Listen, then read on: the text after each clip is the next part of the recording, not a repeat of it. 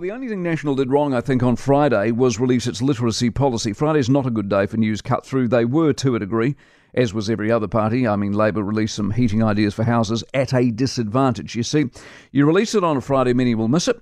Don't release anything.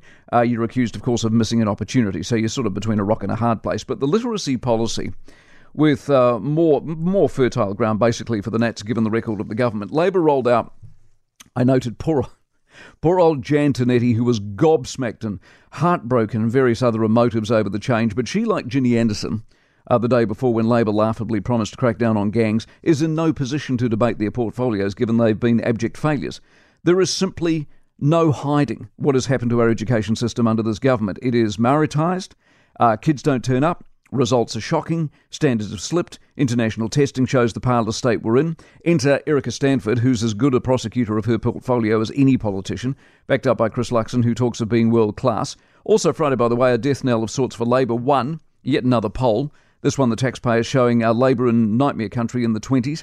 Peter's below the 5.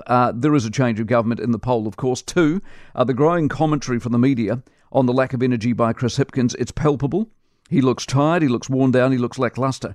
He's got nothing to say. A lot of his policies fall flat because they're juxtaposed against the reality of what's been delivered over the last 6 years. And against him is what media are now claiming is the Energizer Bunny, Chris Luxon. Luxon and Hipkins, in the aforementioned poll, in preferred Prime Minister numbers, are even. Now, that's a growing story. Next stop, Luxon will overtake him. Let me tell you this for nothing. A lot of the media has been very kind to Labor and even kinder to Chippy from the Hut. That has now turned. They see what we see. They see a bloke from the private sector, a success story who at last is delivering with confidence and detail and aspiration, and they see a political lifer, out of puff with a record in tatters. As much as we can say it for sure, in mid-September, it's over. If you want to make predictions, not only will we see a change of government, it's increasingly likely a landslide is on. For more from the Mike Hosking Breakfast, listen live to News Talk ZB from 6 a.m. weekdays or follow the podcast on iHeartRadio.